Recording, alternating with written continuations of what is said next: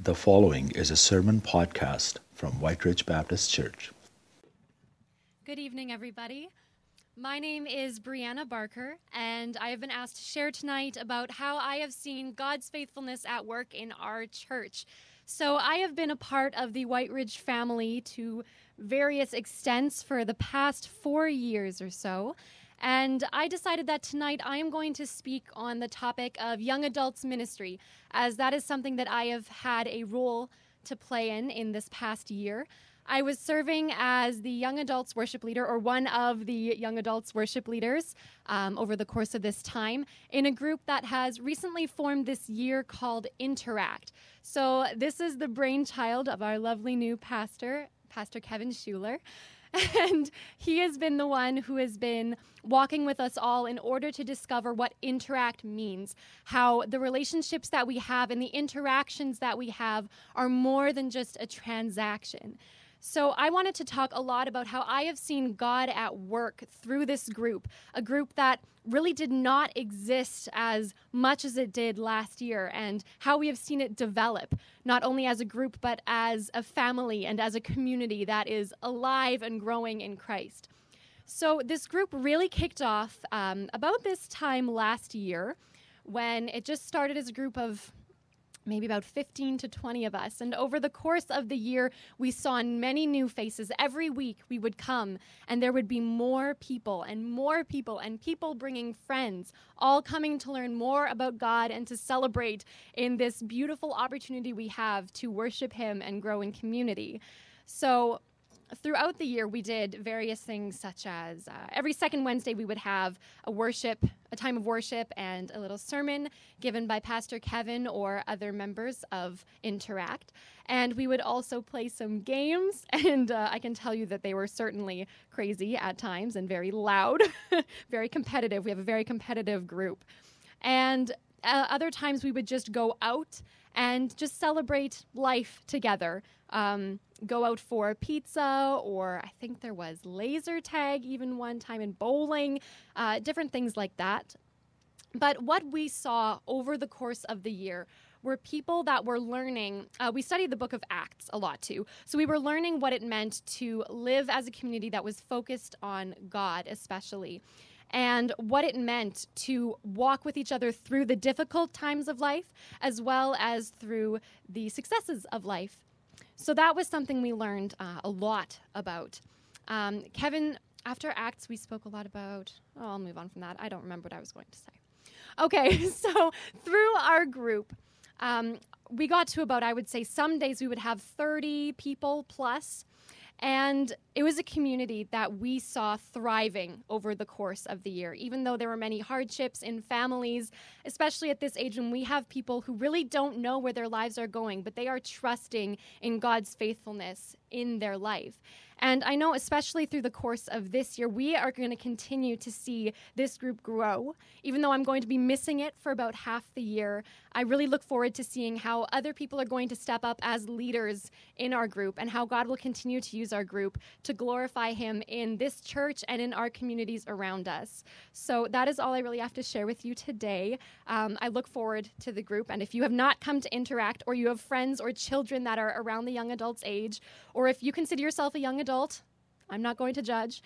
Please come and worship with us and spend some time with us. I promise you will not regret it. So thank you so much. In 1964, I was a young widow and experienced the pain of loss and grief. However, as a Christian, I knew that God's word said that He is always with me and He will never leave me.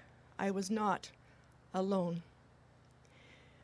Many years later, I experienced a pain of a different kind, the pain of a marriage in turmoil. My husband was bipolar, and many times I was isolated from family and friends, including not going to church. My only outlet was my job. In January 1993, I cried out to God. I had to go to church. So I told my husband I wanted to go to White Ridge Baptist Church. And I did, but he didn't join me. On Sunday mornings, as Pastor Dave Hinkleman opens God's Word, I felt a weight falling from my shoulders, and I wept in every service. A few weeks later, I came home from work and discovered that my husband had moved out. The following week, I was served with divorce papers and a restraining order. As a Christian, my foundation was and is the Word of God. And I knew that God hated divorce. I felt the pain of shame and guilt associated with that label. Pastor Dave Hinkleman was so instrumental in my healing. His office door was open, and we would talk, and of course I would cry, and he would open God's Word and pray. And gradually he helped me see how emotionally and psychologically abused I had been. And I accepted God's mercy and grace to start anew. Shortly after coming to White Ridge, someone asked me to join a fellowship group. Although I was younger, they asked me to join them because I was alone. There I met and was accepted by caring, mature Christians. Some have gone on to be with the Lord. Most recently, Hans Jacksteit. Hans and Lydia were Trudy Patzer's parents, and they were a very special couple. Others retired. A lot moved to Kelowna and elsewhere, and others are still here, and our friendships continue. As I healed, I joined the church and got involved. I have served the Lord in numerous ministries, from Little Lamb Nursery up to facilitating seniors fellowship, and a lot in between, and some ministries outside the church walls. I've also been part of many committees and served on the church board. Each ministry brings its own blessings and sometimes challenges, and an opportunity for Christian growth, and friendships are formed while serving the Lord. I also had the privilege of going on a mission trip to Chain of Love in Brazil. Anyone who has been on a mission trip knows that you want to serve the Lord and help someone, and yet you receive so many blessings. I still remember sitting on white plastic lawn chairs in their church, jet lag from a long trip, and we were in their service. And we were singing in English, and they were singing in Brazilian Portuguese. These people had very little materially, and I later learned that some lived in the slums. Our core areas don't compare. Yet they were joyfully praising the Lord. And that's where this old Baptist got the freedom to worship, as if no one is watching.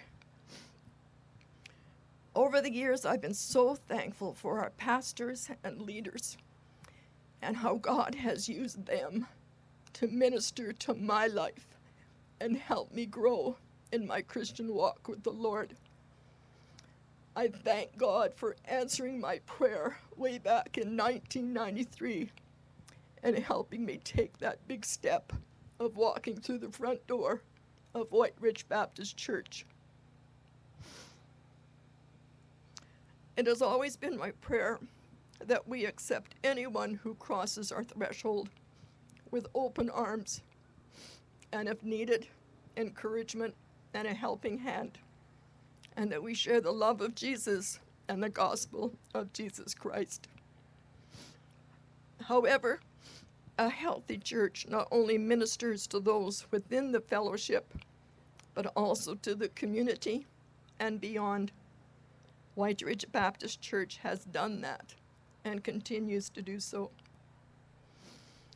With a larger facility, it is exciting to see the opportunities of more and new ministries and how God is going to use us to share His word right here. This is amazing. And in the very near future and beyond. So whatever we do within the walls of this church or within the boundaries of our property, may it all be to the glory of God. I've been asked this evening to talk about the history of our church. So I sure hope you're comfortable.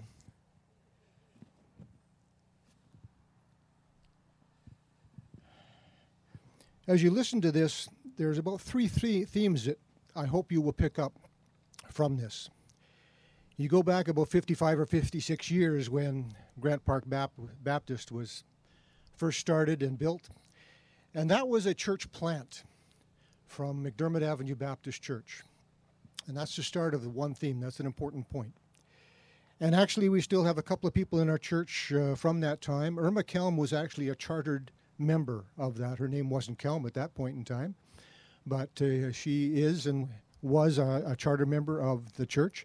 And Trudy and Eric Patzer were part of the church at that point in time as well. Now, when that church was built, the building still exists. It's across from the restaurant at Grant and Wilton. Is now called Temple Shalom, and it's got a great big seniors complex attached to it. But it was just built as the educational wing. It's a small shoebox affair sitting there, and the intention was to build a sanctuary later. And it seemed that about 80% of the church belonged to one of four families. It probably took us about 5 or 6 years to start figuring all this out when we started going to that church. But it had a strong children's program with pioneer clubs and annual musicals run by Ewald and Bernita Nickel. And in 1973, Shirley and I started to attend from a Mennonite and a United Church background.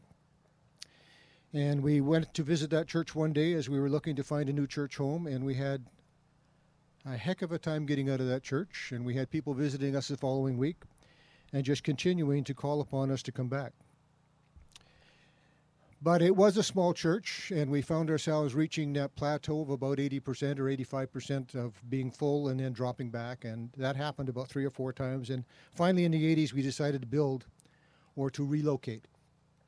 And as we looked at that, we actually had an offer from a Jewish group to buy our church and turn it into Temple Shalom. So, given that the price was right, we decided to relocate. And that was the start of White Ridge Baptist. When we sold White Ridge, or sold Grant Park Baptist, we were in the process of building our current building. So for about a year to a year and a half, we actually met in a Seventh-day Adventist church. And that's also a part of something else that's been going on in our church since then. The start of interdenominational cooperation.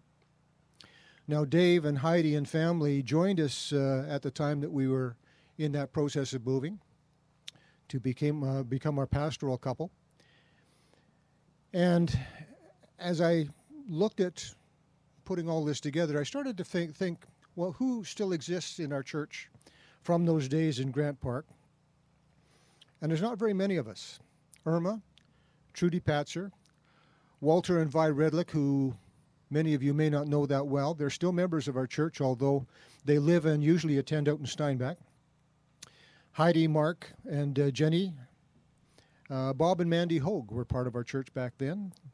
Zelma Zosman, and of course, Shirley, Terrence, Stephen, and I. So basically, 2 handfuls of people who exist coming across. Now, the key people involved in planning and building were John Braun, Mel Bergstresser, Art Sonnenberg, Godfrey Burdine, and Milton Kelm.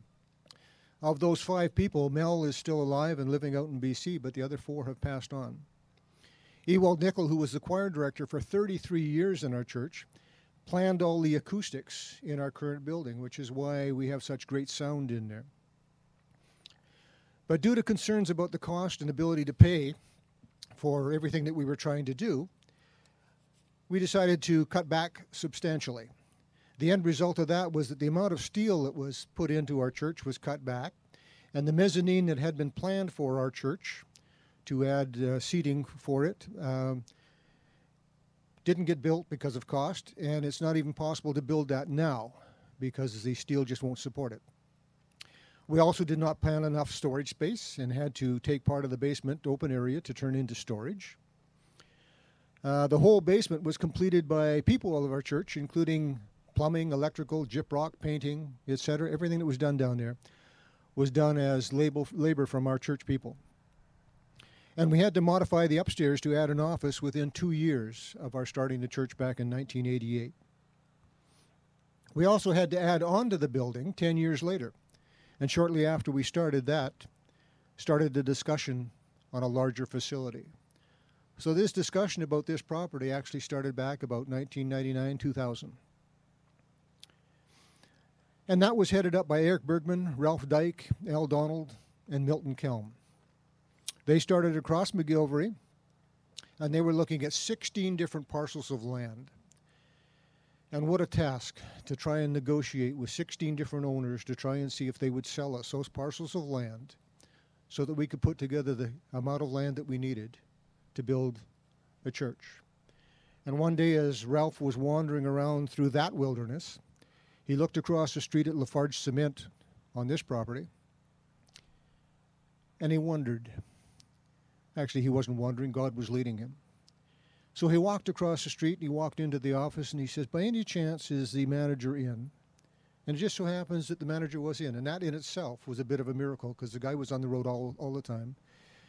So Ralph says, is it possible I could have 5 minutes of his time?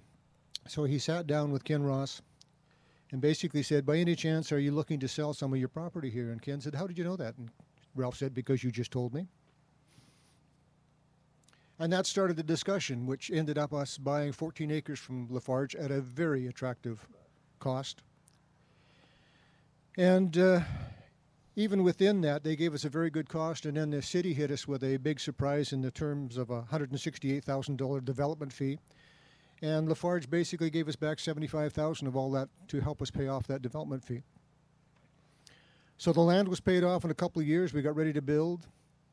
Or were we? And all of a sudden, I think we lost our focus on God. We were sitting in a position where we thought, hey, everything is just running well for us. You know, look at what we've done. And we stopped thinking about what God was doing. So he basically put us out in the wilderness, much like Moses, for a short period of time, and made us start going back to what we were supposed to be doing, and that's building relationships. We got involved with the before and after school program. And that was as a result of the schools in our area who had built a relationship with coming and asking us if we would do that. Sawmang Presbyterian Church came along. Remember I was talking about the Seventh-day Adventist Church? Now we've got Sawmang Church. We've started to do all of that building of the relationships and to basically bring us back to where we're supposed to be, looking at God for what we're doing and where we're at. So what are the themes that I was talking to or referring about? Essentially is that we started out as a church plant, people having faith and saying, we need to reach out. We'll build a building to do that. And then we built White Ridge Baptist, and now you're standing on the property where we're proposing to build again. We're working with our own people, the people who step forward and serve, who are willing to put in the time and effort to make sure that this comes about. And that still exists today. We built relationships with those people around us, which is what God wants us to do, to help us to reach out and to touch those lives. So what have we learned? God has used us to build His kingdom. He has built us as we have built His kingdom. And each step along the way, we have exercised more faith in His provision. So my question to you is, how strong is your faith today?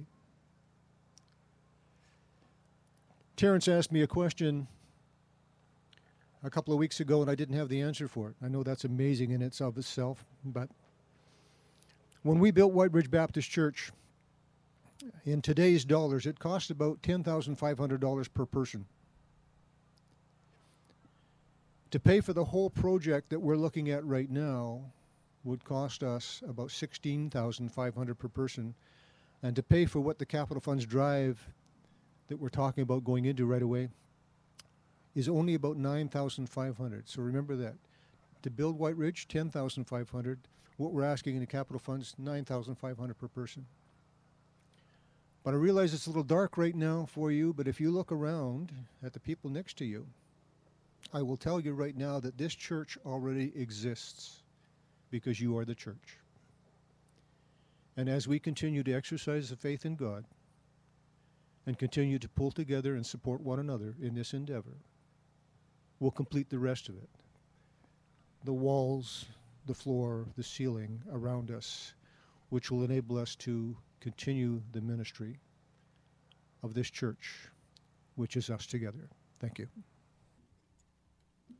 There's nobody here. All I see is lights. Hi, I'm John, and I'm a child of God, and I was really reflecting on that song about Dad and how God is our Papa. What a wonderful thing. What a crazy thing. What a beautiful service tonight. I'm also your brother, and take me or leave me, I'm still your brother, and that's also a wonderful thing. I wanted to do a couple of things really quickly tonight. Three things. First, I want to tell you about my day, and you're saying why, but I'm going to because I have the mic. And secondly, I want to give you some key dates, and then finally, I'm going to give you two jobs that I want you to do. Okay? Okay, everyone okay with that? Very good, thank you. So first of all, my day. I had two things that happened to me today that really reflected upon what church really means. And so I want to quickly share that. First thing was in the morning when I was helping to come and set up here, and one of the pastors here, I won't tell you who he is, but his name rhymes with Master Bug. And no pun intended. I was on my way out, and Pastor Doug asked me. He says, "How was your week, John?" And I started mumbling like a little baby and saying I had a terrible week. And to me, my terrible week might be just someone's normal week, but it felt terrible to me. And you know, Doug reached his hand across to me, put his hand on my shoulder, and prayed, and gave me some spiritual wisdom. And I said, "Wow, that's what it feels like to be in a church. That's what it feels like to have someone care enough about me to do that." And so I thank you, Doug, for that. It was a blessing. So there's one thing about church. The other thing about church that happened today to me is I went home, and I love Facebook, and I'm a bit of an addict. And some of you see my posts from time and again. And I looked on a post, and there was this guy I knew, a young black man who obviously got older, and he had just been conferred as the lead pastor for Calvary Baptist Church in Toronto. And I was really proud of him. That young man came and sat in my Sunday school class in my basement in Mississauga some 22, 23 years ago. And I certainly didn't think he was going to turn out to be anything much. But I loved him. And so I said, "I'm proud of you, Pastor David." And he wrote back later and said, "It all started in your basement." And I just was overwhelmed with a sense of, man, I got to play a part in that.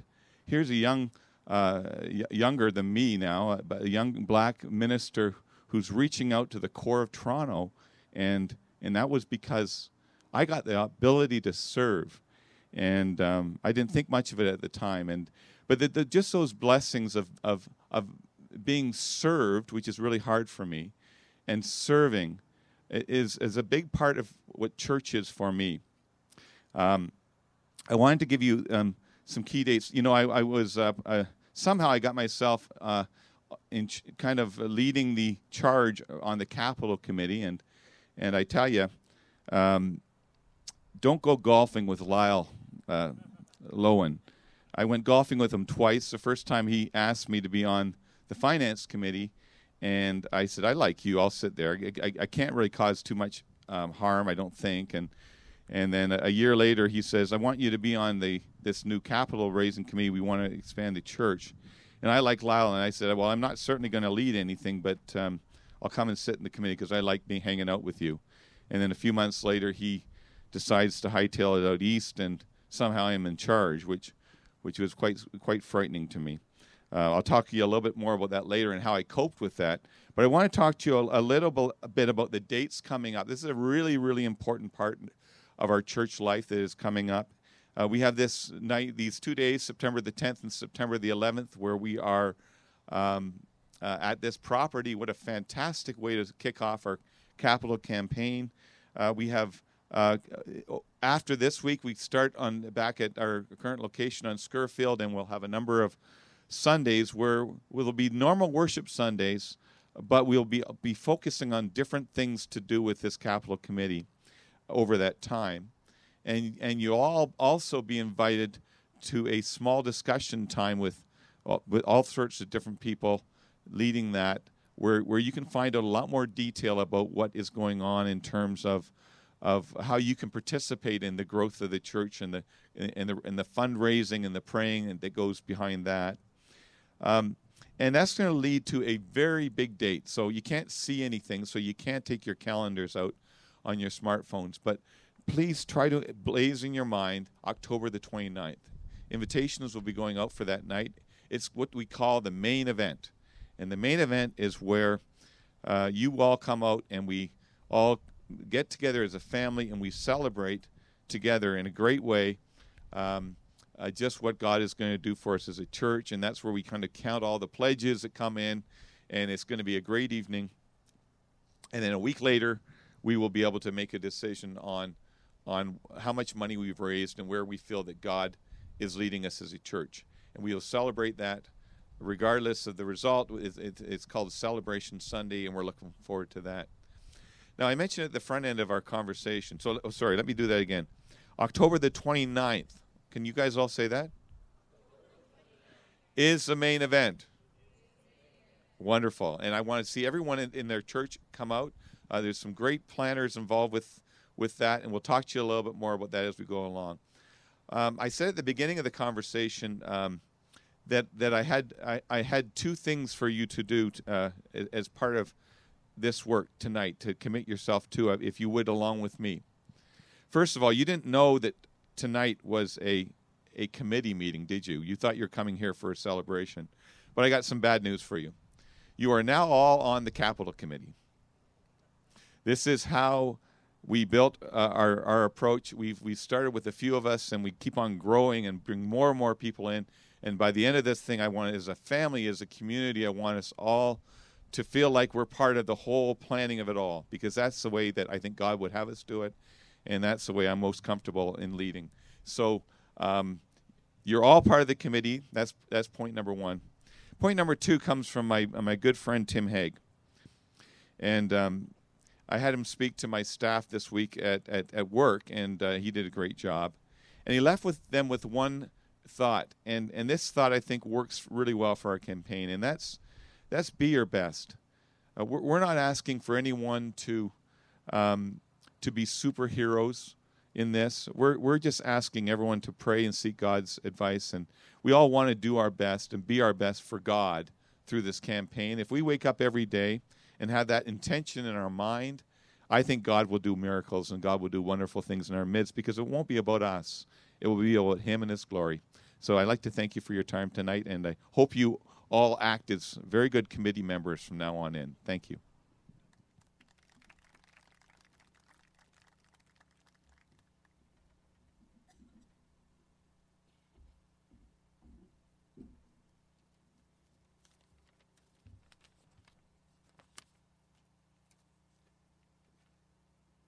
Can't tell if the paper's upside down or not, so that's a good sign. Well, you're right, John. You can't see anything but lights. Welcome to my world, John. No, just kidding. It's not that bad on Sunday mornings. Well, I'm trusting that you're still there, and I'm going to share a little bit before we go to prayer. If you all sneak away on me, I will shut her down by midnight, I think. But one of the guys in the office asked me this past week, how you doing, with sermon stuff and that, and I was just telling them how cluttered I wasn't in the zone yet, etc. And I realized today that the issue is there's just so much on my mind and my heart to share as we are on the cusp of this incredible time and season in our church life. And so I'm going to try and boil it down to a few things tonight, but we're going to be really wanting to pray yet before we leave and have some sleep tonight and come back tomorrow morning. And as you know, perhaps you've been listening in, we're going to be going back to the Old Testament. We have this rhythm of going Old and New Testament, and we just finished the Gospel of John, and you might remember that in 2015 we were exclusively in the Old Testament almost in the life of David with 1st and 2nd Samuel and covering those books. And so we're continuing on, and it just happens that we're going to be talking about David's son Solomon in 1 Kings. And we'll be starting that next week.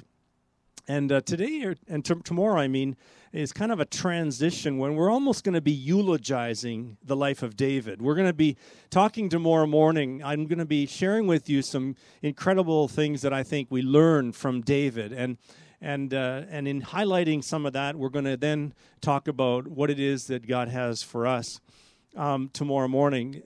And as I thought about that, I thought, there's another man that is called a man after God's own heart, like David. There's another man I thought of in the Scriptures, and it was Abraham. And tonight I'd like to just talk briefly about Abraham, and I think he has some things to teach us. Abraham in the book of Hebrews is given 3 stories, which is incredible because usually as that author is going through all these incredible feats of faith, he gives just 1 story per hero in the Old Testament.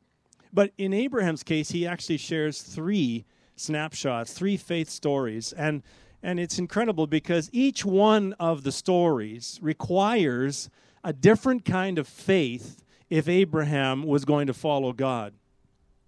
You remember the first one is talked about in Hebrews 11:8, and it comes from Genesis 12 when Abraham was asked to leave the Ur of Chaldeans, this place where they worshiped the moon and they were idolaters and so on, and he was asked to leave them and go to the land that God, Yahweh, would show him. And that kind of faith is incredible. The second time that there was a different kind of faith required by Abraham was when he was called upon to wait. God had promised him that through him he would raise up a nation and he would have descendants as many as the stars in the sky.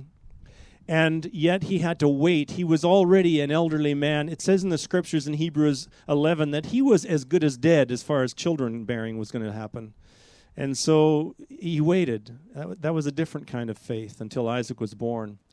And then the third kind of faith spoken of later on in Hebrews 11 as well, it speaks of the faith that is this incredible, perhaps the hardest kind of faith, where Abraham was asked to give up the most dear thing in his life, this child Isaac, who was a little boy of maybe 10 or 12 at the time, and that he was to sacrifice him. That's what his forefathers did. They sacrificed children. And now God is saying to do this. And Abraham was conflicted because this God does not ask me to do this, but he asked me to do this. And he went off toward Mount Moriah. And there he raised the knife as he had bound his son on the altar over the sticks and the fire. And just before he plunged the knife in, God provided a ram in the thicket. And it is that place, Mount Moriah, that later on, and we'll be talking about a bit about this tomorrow, where David comes along and he finds a Jebusite, and he buys the threshing floor of this Jebusite in order to stop the hand of God in the plague that had come across Israel because of disobedience. And that very place was where Abraham had met with God on Mount Moriah. And that very place was later on where Solomon would build his temple. We'll be talking about that in 1 Kings this fall. And that very place was where Jesus Christ was offered as the sacrifice for sinners.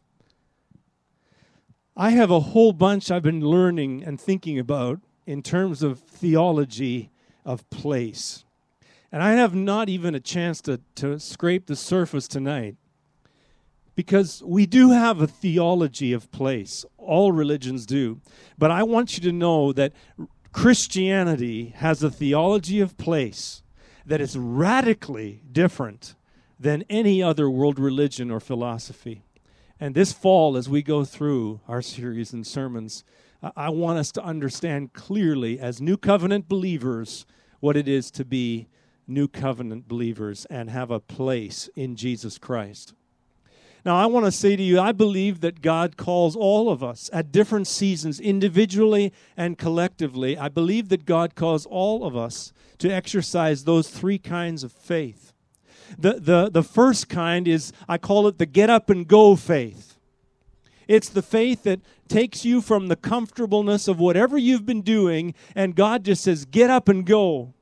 Pat and I experienced that kind of faith when we were pastoring after over 12 years at First Baptist Church in Thunder Bay, and we saw people leaving to go to mission fields and so on, and we thought we were preparing for our first sabbatical back then. But God said no, and he kept on telling us this scripture, Abraham, get up and go. Go to the land that I will show you. And we resigned, and we waited on God as to where he was going to send us, and he sent us to Bolivia. That get up and go faith can be so exciting, but it can also be nerve-wracking because we like to be in control of the plans for our lives.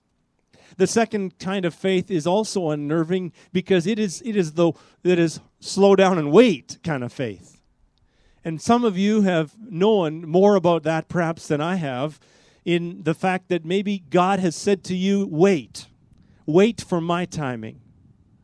It is hard to wait for God's timing. And that could apply to us as individuals in all areas of life, and it could also apply to us collectively. Wait. And then there's that third kind, and I know people in our own church family that know more about this third kind of faith than I do. It is the surrender up, yield up and give over something absolutely precious to you kind of faith, and trust God to provide for you and return it in his own time. That's a hard thing, that kind of faith. God asks us to do so. Friends, we are not good at trusting.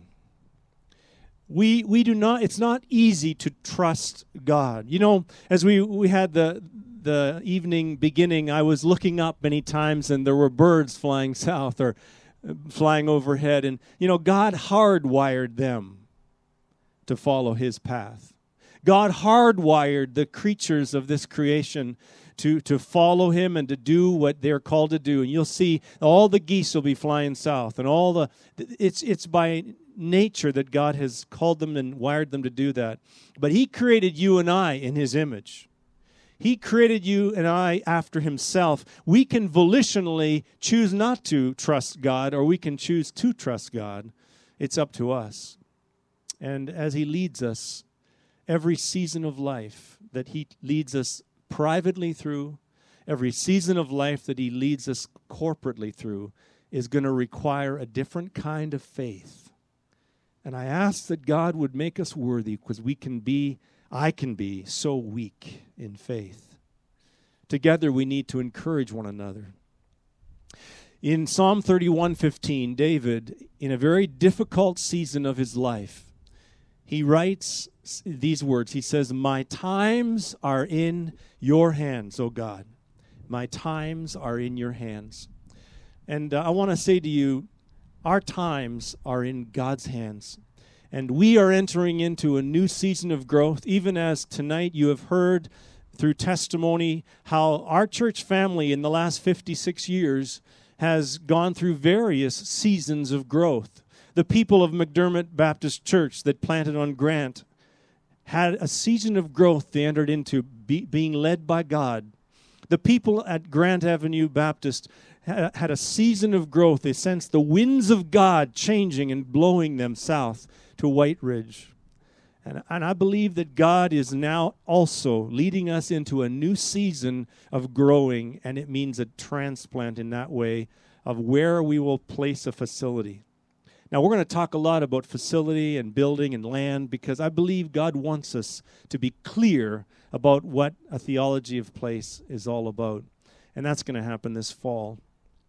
For now, I believe that what God would have us do as we end the evening is to have some time to pray. And we've got a whole bunch of you here. We're all intercessors. We're all prayers. We're all given this platform because of Jesus Christ in us to come before his throne of grace and to call upon God to do what we could never do in ourselves. And so tonight I'm going to ask, as I name a few people, they're going to come forward. You're going to see who they are here. And then the lights are going to be turned around so that you can see the footprint of the building. And I'm just going to mention 5 areas that I'm going to ask you to gather around these 5 people and pray over. Pray for those areas. First of all, each of them are going to pray and tell you a little bit about what might be prayed for in that area. And then we're going to ask you to just pray popcorn prayers around them for that space. And then Tim Haig is going to come forward here. He's going to grab a microphone so you can hear him. And then he's going to be inviting us all back to conclude the evening together, right back in the space that you're in now. So could I have, first of all, Pastor Kevin Clausen come forward? And Kevin is going to be back here. And because this space, the stage here, represents where the stage is going to be in our multipurpose sanctuary room. So he's going to be at the front. And I'm asking you to either just, some of you can stay in your chairs, or you can get up and come over toward where he is and gather around him like a little huddle. I'd love to see in each of these 5 places at least 15 people with each of us. So some of you are going to come around Kevin after I'm done speaking, and you're going to pray for the sanctuary, the multipurpose room, etc. I'm also going to ask Pastor Kevin to come forward, the other Kevin. Pastor Kevin Schuler, come on down. And Pastor Kevin is going to be praying over the fireside room, the youth room. It's also multi-purpose. It's over there, and he's going to fan out over there after we dismiss. And he's going to go with about 15 of you. And I want you to be praying. He's going to share, first of all, a few minutes of prayer, and then you're going to follow in prayer, and you're going to pray for the youth and the fireside room and so on over there. Could I have Michelle come forward? Michelle Schmidt. Michelle Schmidt is representing tonight the children's ministry and the daycare that meets in the space in our basement. And back right behind us, right in that section of the building marked out, is what this huge footprint for children's ministry is all about.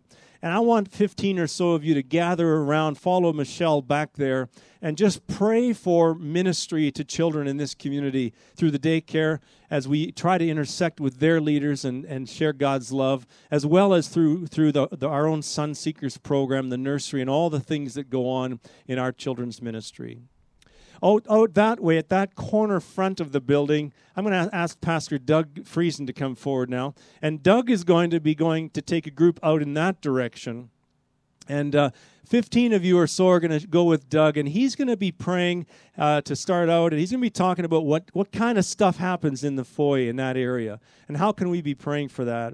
And then myself, I will be leaving and going into that corner over here, and that's where all the administration and office staff and people's offices are going to be, and that's where I'm going to go. I'd love for some of you to join me, and I'd like to lead you, and I'd like to hear you pray over what that space represents in terms of ministry and God's kingdom. And so, in right now, would you just go out into those directions? The lights will be turned. Get up from your seats and go. And let's pray for 5 or 10 minutes, and then Tim will come up, and you'll hear his voice calling you back to this place. All right, now that you're comfortably seated, I'll get you to stand with me, and we'll close in prayer. Have you had a good evening? Amen. It's been a fantastic way to start off this campaign. It's a wonderful to hear of all the things that God has done in in our midst, and it's my pleasure and honor now to end us in prayer and direct us back to the Father. If you'll pray with me. Heavenly Father, our great high King of heaven, we bow before you this evening, and we are so very grateful for all that you have done for us. First and foremost, above everything, Father, we are thankful for your salvation that you've provided for us through your Son, Jesus Christ, and his shed blood on Calvary. Nothing that we say or do could be done without that gift, Father. And we first of all thank you for all that you've done for us in that. We thank you for how you have blessed us abundantly, Father. You've given us material means, the ability to think and to plan and to prepare in ways that are amazing, are fun, that are exciting to think of all that you could do in our midst, Father. But we bring all of those things to you, Father, and we bow before you, and we humbly bend our knee and submit all of our will and our thoughts and our plans to you, Father. We stand in this land that you have given us this evening, Father, and we ask now that you would take and that you would build the walls of this house of worship, that you would help us to build a place here, Father, that would be a beacon of light to our community, that would not only serve your church, these people that stand here with me, but the community around us, Father. We pray that so many would come to know you because of the money, the brick and the mortar, the time and the effort that we put into building a house of worship, Father. We pray that would change the life of our place called White Ridge. We pray that it would play a part in changing the life of Winnipeg, that ultimately it would change the life of Canada because of what we say and do here, Father, in our worship of you. But it only can be done through you, Father, because you are our great God. We are so very moved that we do not pray to a God made of stone. We do not pray to a God who we carved and fashioned out of wood. We don't pray to a God that we dreamt up, but we pray to the great high King of heaven who created us and all that we are.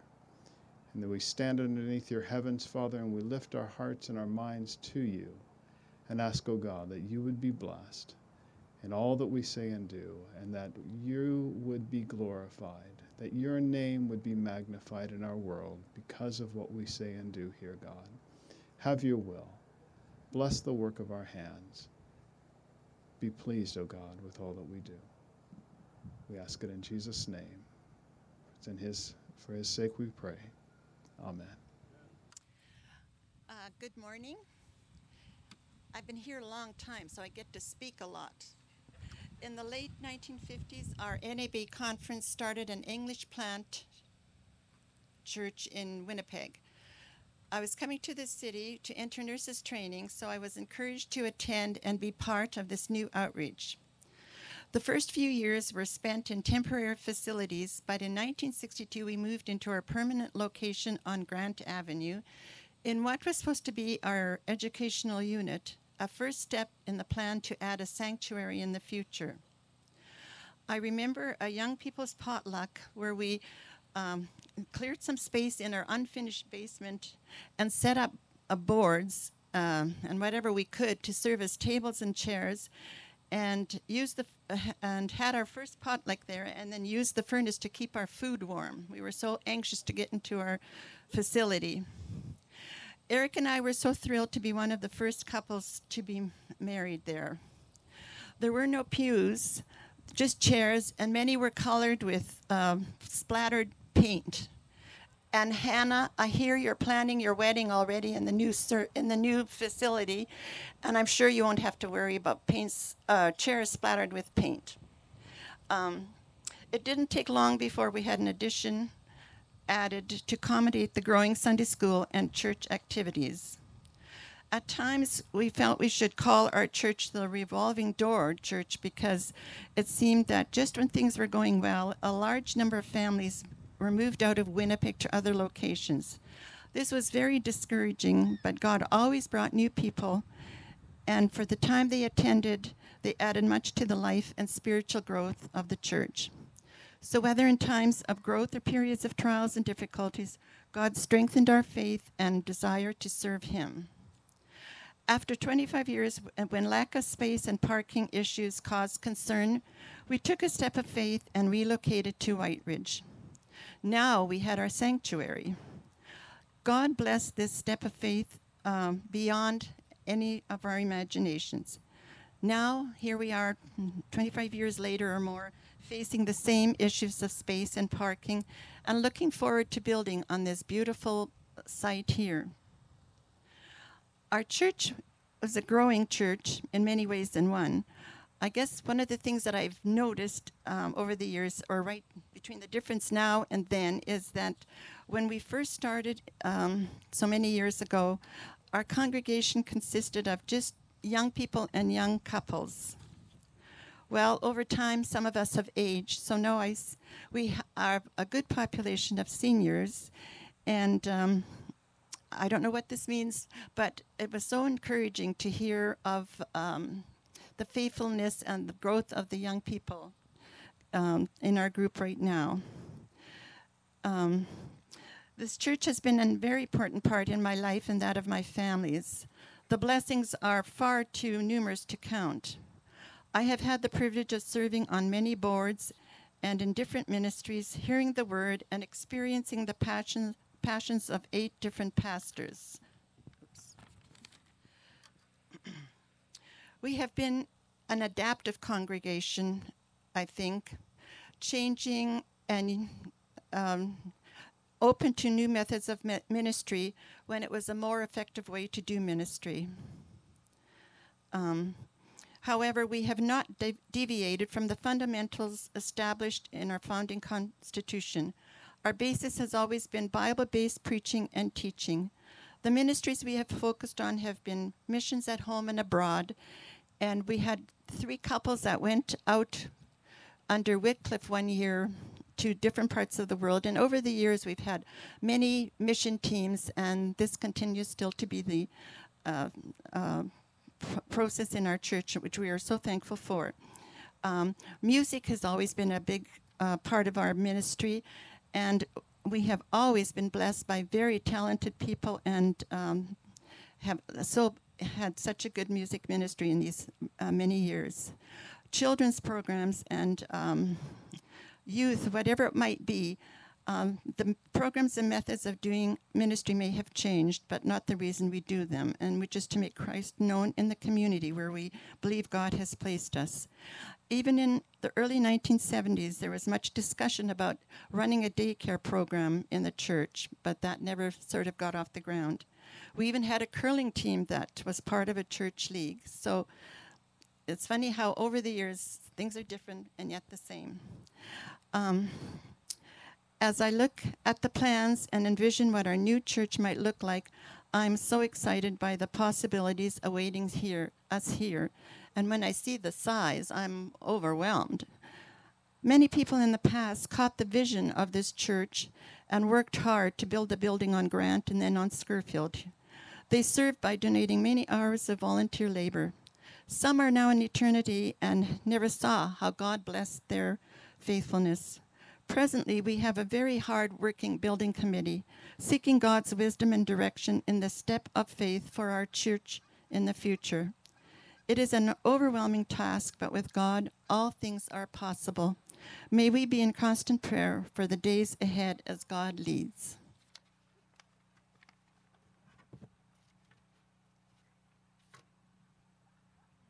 Well, Trudy, that explains a lot.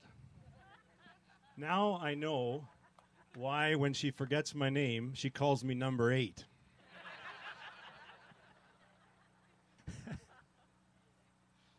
Not really. I've never heard Trudy call me number 8. It's a great place to be together today. Thank the Lord for good weather. We sit, stand, lie down on a piece of land that last night we heard the story of how God provided this piece of land. And I pondered last year as we were preparing for the case statement and the vision that this would have, how its proximity to the bird sanctuary, Fort White Alive, right next door, and we talk about a sanctuary being a room where God's people gather to worship, and I mentioned it last night that I've been reading more and thinking a lot about a theology of place, and this fall we're going to talk a lot about that because unlike any other world religion, and unlike any other world philosophy, Christianity has a theology of place that is incredible. It is Jesus Christ. He's the place. He is the temple. He is the place of worship. And when he sent his Holy Spirit into his people, we became the place of worship. We became the temple. And this land is a wonderful place. And right now it is sacred land because you're here and because Jesus Christ is in you and because he is being exalted in our midst. But when we leave in a few hours, it'll just be land again. And so we assign an incredible significance to land because of what God has brought us together to be, first of all, and to do. Last night, we were here together and we fanned out and prayed in the different sections of the land and this building footprint. And I think Kevin has mentioned it, that this is the size of the footprint, but we will be sort of transposed over that way about a half a building length. And so we decided not to cut all that brush down right now for the sake of this service. But that's the footprint of the building, and it's an incredible opportunity that God's put before us. And this weekend launches our Capital Funds campaign this fall, which is entitled A New Season of Growing Together. And the new season of growing together is all about us. It's about the people of God and what he's growing in and through us. And as I've listened to testimonies, you've heard a little bit about the buildings that we've had over the years, but you've heard a lot more about life transformation, and that's what we are excited about. I mentioned last night about Abraham, how God had led Abraham into 3 critical stages of a different kind of faith. The first, when he left his homeland and went off to find the place that God would plan for him, it was a get-up-and-go faith. He had no idea where he was going. Then I mentioned as well that he was called to wait. It's a slow down and wait faith, that God sometimes brings us into a season of waiting upon him. And then there's that third scenario in Hebrews 11 where it's described that Abraham was asked to offer up the most precious thing in his life, his only son Isaac, which is a picture of God the Father offering his son Jesus Christ. And that's a give over and surrender faith. And last night I mentioned that is indeed the way that often God leads us as people to offer up ourselves in faith and obedience, and to either get up and go, slow down and wait, or offer up and surrender. What is the kind of faith that God's leading us into together? Let's pray together. Father, as we begin to open your word this morning, we thank you for the privilege of being here on this piece of land. Lord, land has significance because of its being assigned a meaning. This morning we think of it being 9/11 and that land in New York that has significance because of an event. And this land might have significance because of what we assign to it one day as the place of meeting and gathering and planning and ministering to souls. But God, that's in your will and that's in your timing, and our times are in your hands. And so, Father, we would ask that you would make it clear what is your leading, and through your people that you would guide us, Father, into the next season of growing together. And if it includes this place, as opposed to being at McDermott or at Grant or at Scurfield, then, Lord, have your way, and don't let us hold back anything of your kingdom coming and your will being done. Open up our hearts now, God, and help us to hear what you have to say this morning in Jesus' name. Amen. We spent 2015 studying the life of David, and we have gone back and forth with the Old and New Testament. This past summer, we were in the Gospel of John. Now we're going back into the Old Testament, and we pick up into 1 Kings next week, and we will be studying the life of Solomon. and the building of the temple. And it just happens that that's exactly when this building campaign is on. And it's going to be an interesting juxtaposition as we study what New Covenant Temple is all about and as we study what Solomon was all about. And so this morning as we begin, if you have a Bible and you want to open to Acts chapter 13, this morning we're going to be almost eulogizing David as we say goodbye to David and review what some of the things of his life were all about. And as we turn to look at his son Solomon and what his reign will be all about. And so in Acts chapter 13, there's just 2 verses that I'd like to share with you.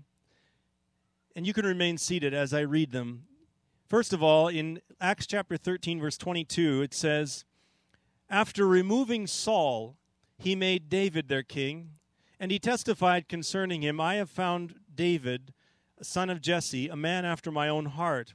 He will do everything I want him to do. For when David had served God's purposes in his own generation, he fell asleep. He was buried with his fathers, and his body decayed.'" That last verse in verse 36 of Acts 13. Why does Paul, who's preaching in Antioch in this passage, mention that David's body saw decay? It's because he's preaching on the resurrection. He's preaching on the fact that Jesus Christ did not see decay. He's alive. And he was preaching to a group of people that needed to come to believe that. And here we are in a city where there are many people that do not believe that Jesus Christ is alive. I spoke of the resurrection a couple of weeks ago when we were concluding the Gospel of John. And I said that you could divide all of the people of Winnipeg into 2 groups. There are the group of people that really do not in their hearts believe that God, through Jesus Christ, is alive and that your life matters to him today. And there is a group of people that really do not believe that God is alive, that Jesus Christ is alive, and that he cares about our lives, that he loves us.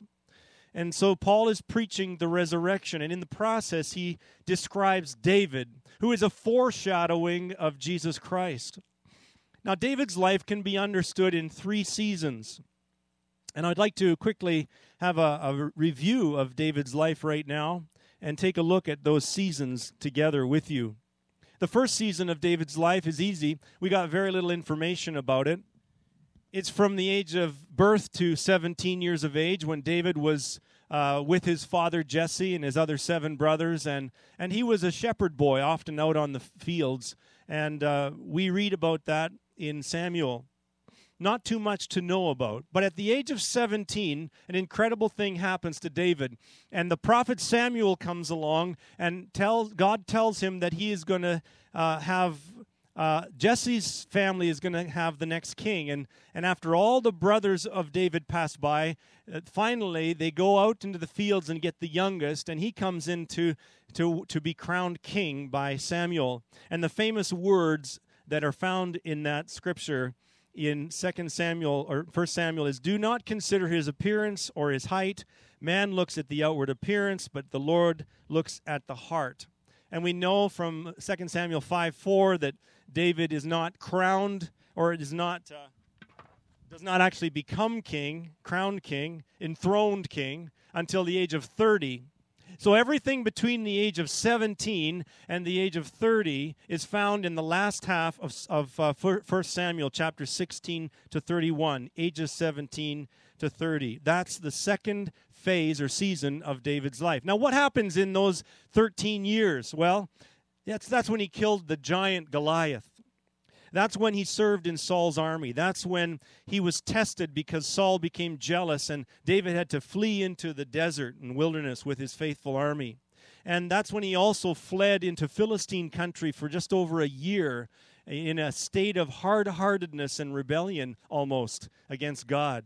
Very dry years. In fact, in that year and 3 months in Philistine country, we know of none of the Psalms that came from David during that season of dryness and of walking away from God.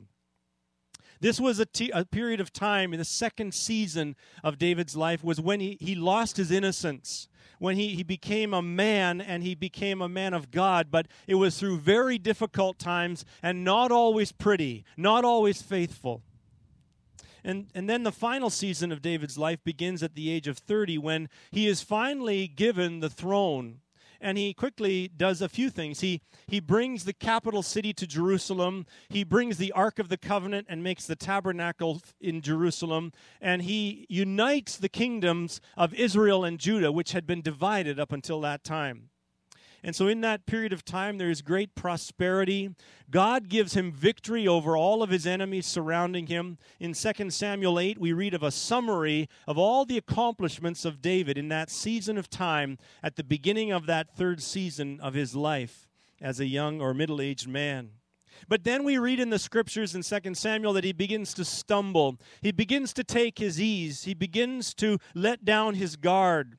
And in one instance, instead of going out to battle when all kings would go out to battle, he instead stays at home and he is lured into temptation as he witnesses one of his faithful men's wife bathing on a rooftop.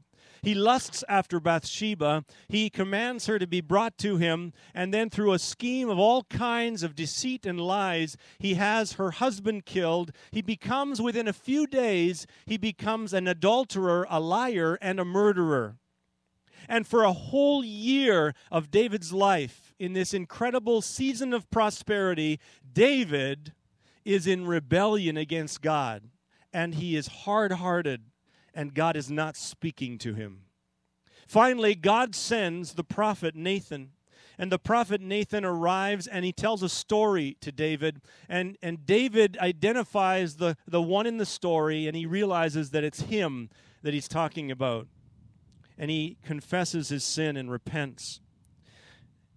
And so in this period of time, now I want you to know, David's sin with Bathsheba had started 20 years earlier, when he had opened the door of his palace to have many concubines and many wives, something that was never God's intention.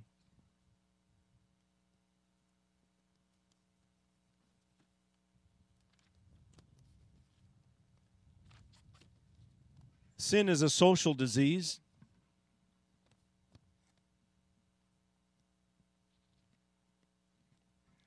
And so it not only affected his life, but it affected the lives of those in his family and his kingdom. And so we see in this same season of life that within a few years, his sin has affected his children.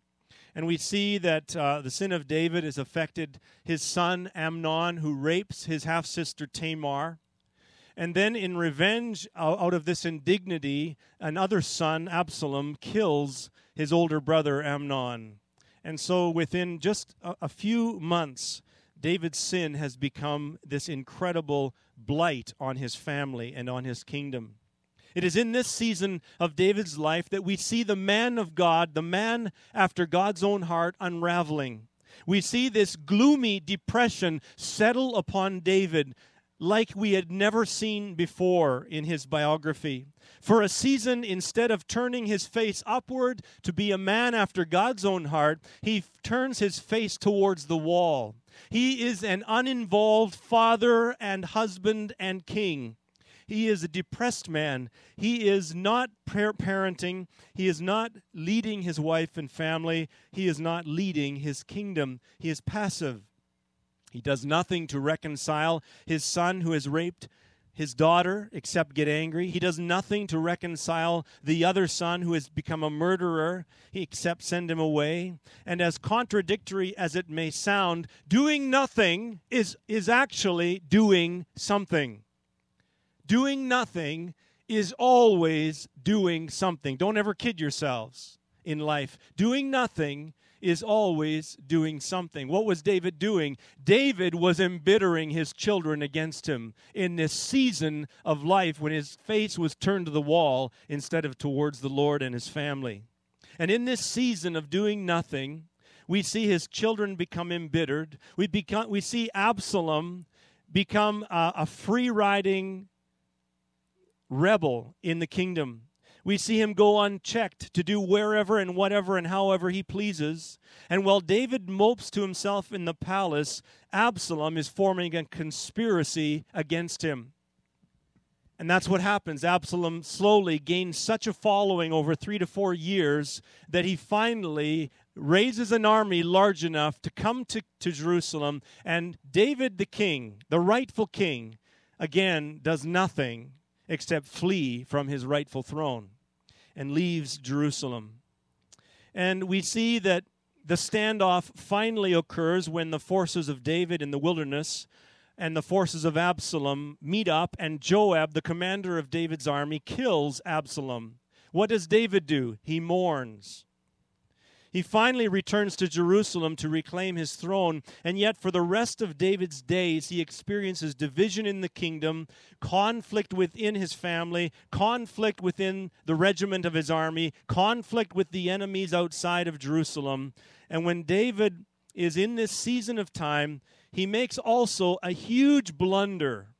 Whereas the sin with Bathsheba was a sin of lust, and a sin we call in the Bible a sin of the flesh, the sin of taking a military census was a sin of the spirit. You see, because it rose out of not a lust of the flesh, but it rose out of the pride that was in David's heart and the insecurity and the lack of trusting in God.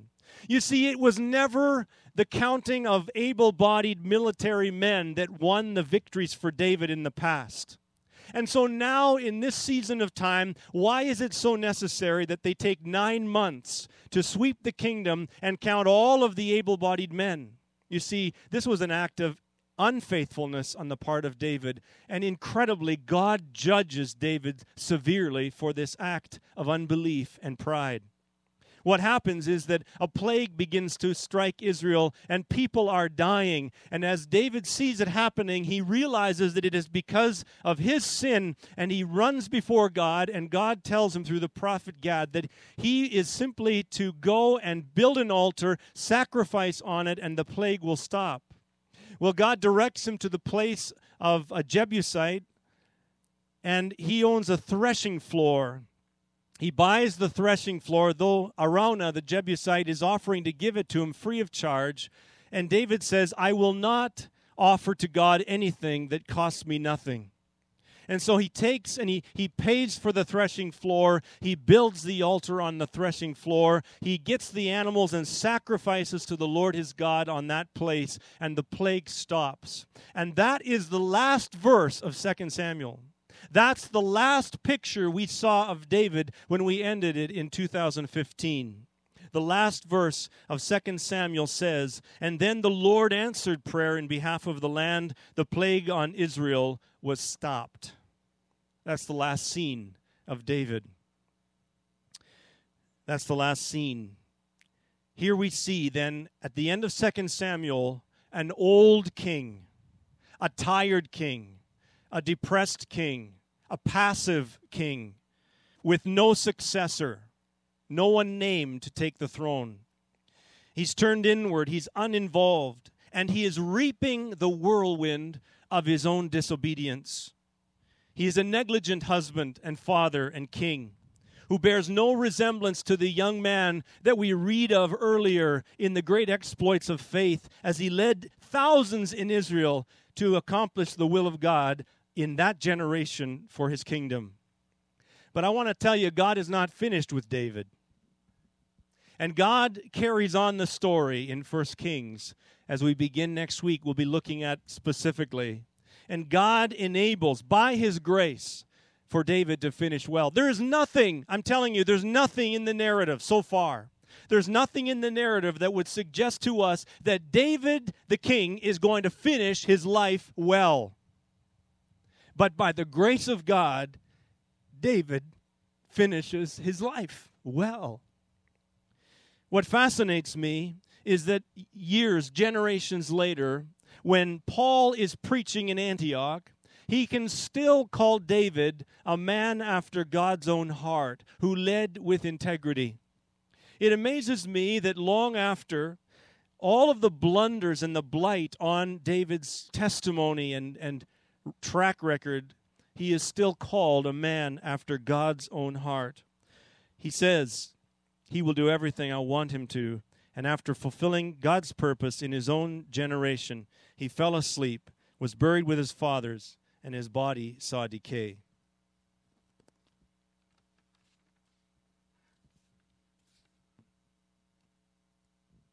I want to just ask you what a statement that is. He fulfilled God's purpose in his own generation. After we've read about this man whose life and his mistakes have been laid bare, scrutinized, warts and all, how did David serve God's purposes?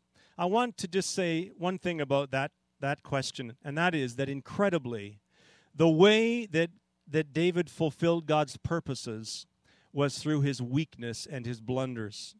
That God used David more than any other king to grow his kingdom, but he didn't do it the way David expected it. He did it out of the two greatest sins that David ever committed. Out of his sin with Bathsheba, we see the successor to his throne, his son Solomon, rise up. And out of his sin of taking a military census, we see him purchase the very land, this threshing floor in Jerusalem, that would become the place where Solomon will build the temple. Incredible. The two blunders of David's life are used by God to leave the most lasting legacy of what David was all about. What an incredible lesson this is. I mentioned last night that we want to talk a lot about a theology of place. We want to be clear about what this land represents and what it does not represent. We believe in Jesus Christ, that he has become everything we need. He is the temple. He is the center of our faith. In fact, even as we've just finished John's gospel, we were reminded that at the very beginning, the way John outlines his gospel, he says, the Word was made flesh and he tabernacled. He made his dwelling. He pitched his tent. The location, the place, was him. He was among us. And we have beheld his glory. Glory comes from temples. We beheld his glory, the glory of the one and only. And in John chapter 2, when Jesus is near the temple, and John actually puts the cleansing of the temple at the beginning, because he's trying to make a statement. When Jesus walks into the temple and he sees the money changers, and he throws over the tables, and he's making the statement, this is not the way it's going to be. I'm going to be the temple. And remember what happened in that scripture in John 2? He said, destroy this temple and I will raise it up in 3 days. And someone says, it took 46 years to build this temple. How are you going to do it in 3 days? And John puts in parenthesis, by this he meant his body, whom he would give for sinners. It was all about Jesus' body. That's the temple. And so now that the Holy Spirit has come and we are the body of Christ, we, the people, are the temple of the living God. Amen? That's the promise. That's the conclusion of theology of place. There are 3 sacred mountains in Jerusalem. There is the Mount of Olives across the Kidron Valley, of course, where Jesus wept drops of blood and prayed and was arrested. There is Mount Zion, of course, where today stands the Muslim Dome of the Rock. And then, of course, there is Mount Moriah right beside it. And Mount Moriah is where Solomon built his temple. And it stood for over 400 years until Nebuchadnezzar destroyed it in 586. And it says in the scriptures that Solomon built the temple right over that threshing floor that David had purchased. I find it so interesting that of all the legacy of faith that David leaves, his 2 sins are the things that impact future generations the most. I find it interesting that in all of Scripture that we read about David after his death, we don't see any of the authors of Scripture rehearsing his blunders, talking about his mistakes, defining his sins, talking about the bad days. We only read about the good days. For example, in Psalm 78, when another psalmist is talking about King David, here's what he says.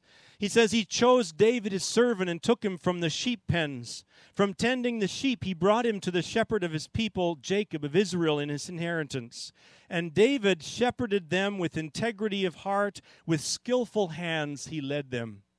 David is being esteemed here in this eulogizing that takes place in Psalm 78. And that is what a eulogy does.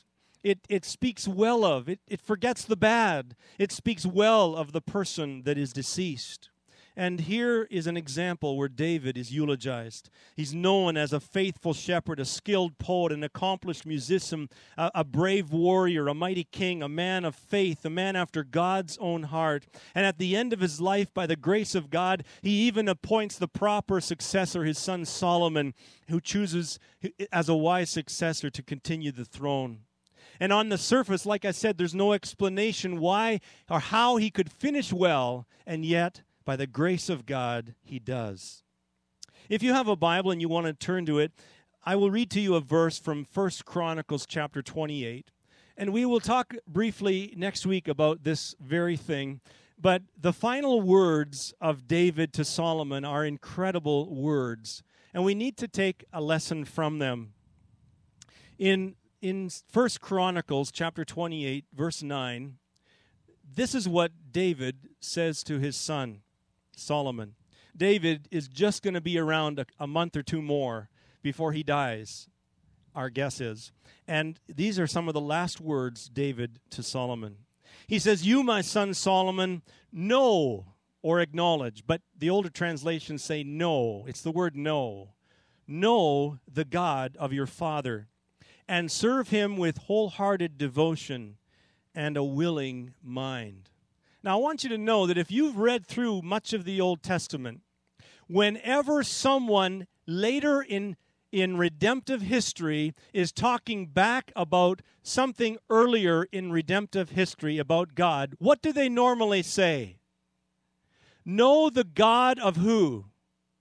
Know the God of Abraham, Isaac, and Jacob.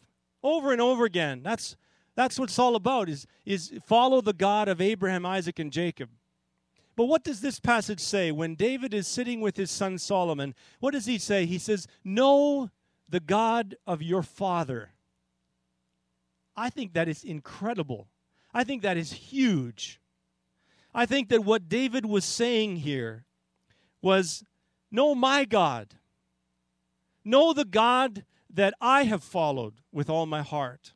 Yes, I've made many blunders, but I have tried to live a Godward life.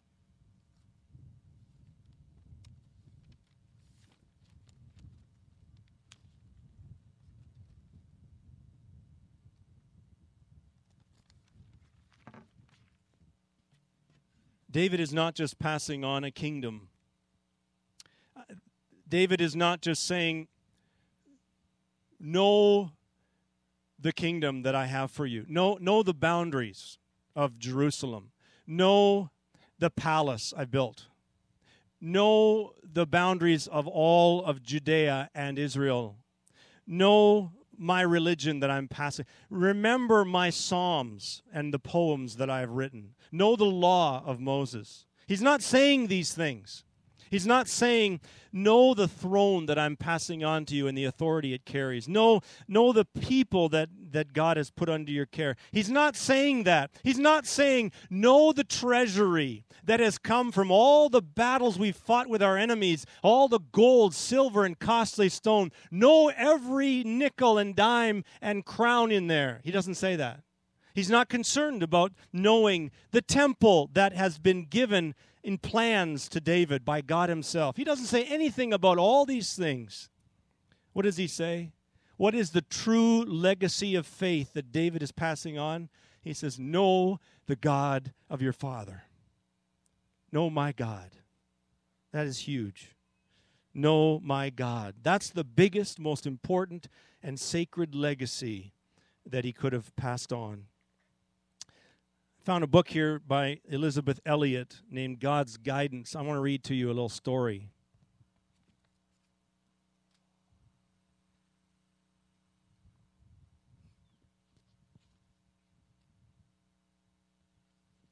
Elizabeth Elliot, as you know, was a missionary in Ecuador.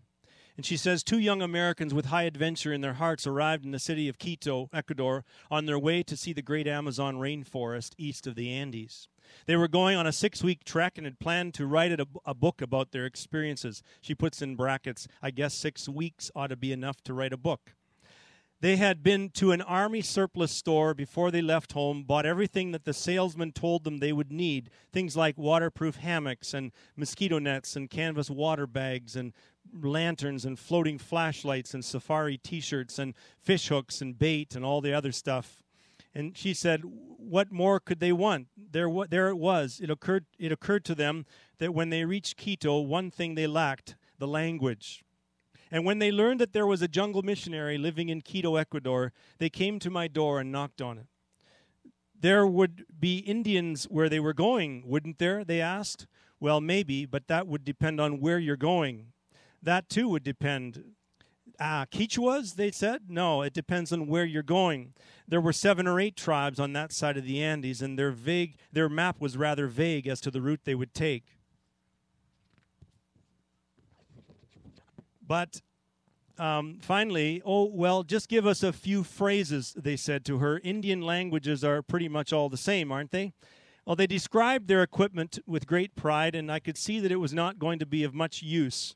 I wanted to tell them that what they ought to have was a guide, but they asked only for help on language and nothing on equipment, and so that was the advice they got. There they went, full of confidence, out the door, and perhaps they found their way all right. Perhaps they survived. Perhaps they didn't. Perhaps they wrote their book. I never heard of them again. Sometimes we come to God as the 2 adventurers that came to me. Sometimes confident, and we think well-informed and well-equipped. But it has not occurred to us that with all of our accumulation of stuff, something is missing. There's just one thing we will have to ask God for, and we hope He will not find it necessary to sort through the other things that we've accumulated. There's nothing there that we're willing to do without. Besides, we know what we need. A yes or a no answer from God is all we look for. That's all we need. Or perhaps a road sign. Something quick and easy and to the point is what we'd like. But what we really ought to have is the guide himself. Maps, road signs, these are useful phrases to have in the language that you need, but infinitely better is someone who has been there before and knows the way.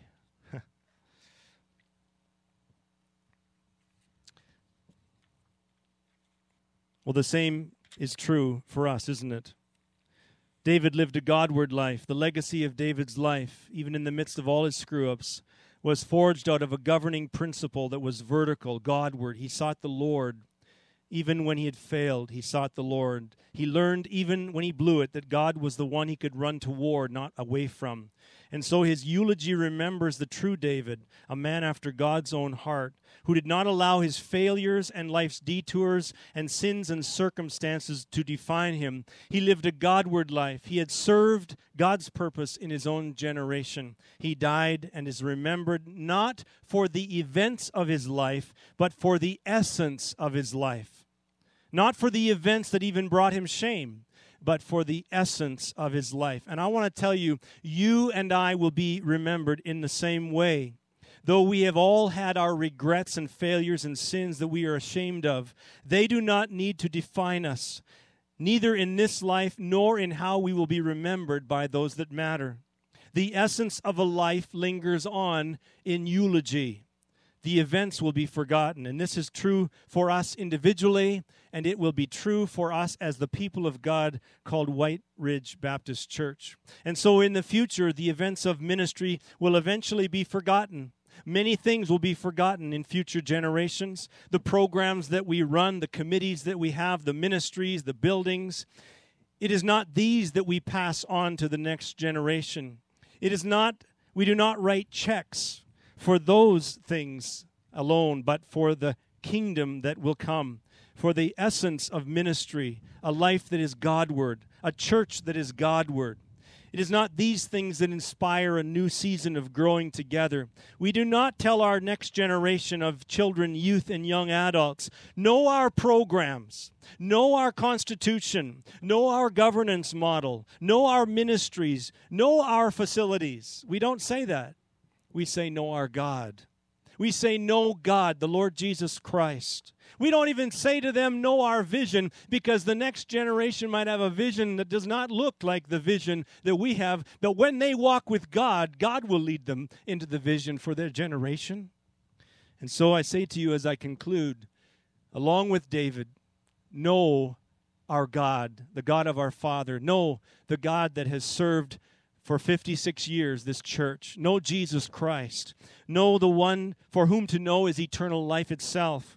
Know the one that died for our sins and rose again. Know the one that is the one that yet has people in the city of Winnipeg that are yet to claim Jesus Christ as Lord. Know the one that sits right now at the Father's right hand and is interceding for us. Know the lover of your soul, that when you mess up, he runs toward you, not away from you. Know the one who is gathering a people from every city, from every place on this globe, from every language and nation under heaven. Know the one who is supreme over all powers and kingdoms and authorities. Know the one who is the returning triumphant King, coming soon to gather his church. Know the one who sees every effort that we make, every investment we have in our lives, in our money, in our time. Know the one who sees it all and will one day say to us, "Well done, good and faithful servant. Enter into the joy of my Father." Let us pray. Lord, may we be found faithful, O God. May we be found faithful to the very end of our lives. And whether that be soon or many decades away, may we be found faithful to fulfill the purpose that you have for us in this generation, even as David, in all of his mess-ups, lived a Godward life and was able to be found faithful. And so that the eulogy reads, he was a man after God's own heart. May we be the people after your heart. May we live Godward lives. And together as we sanctuary on this earth and show to this community around us what Jesus Christ is all about and the glory of his presence, may we impact this world. And Lord, may you lead us to do the things that you alone can lead us to do. We pray in your precious name. Amen.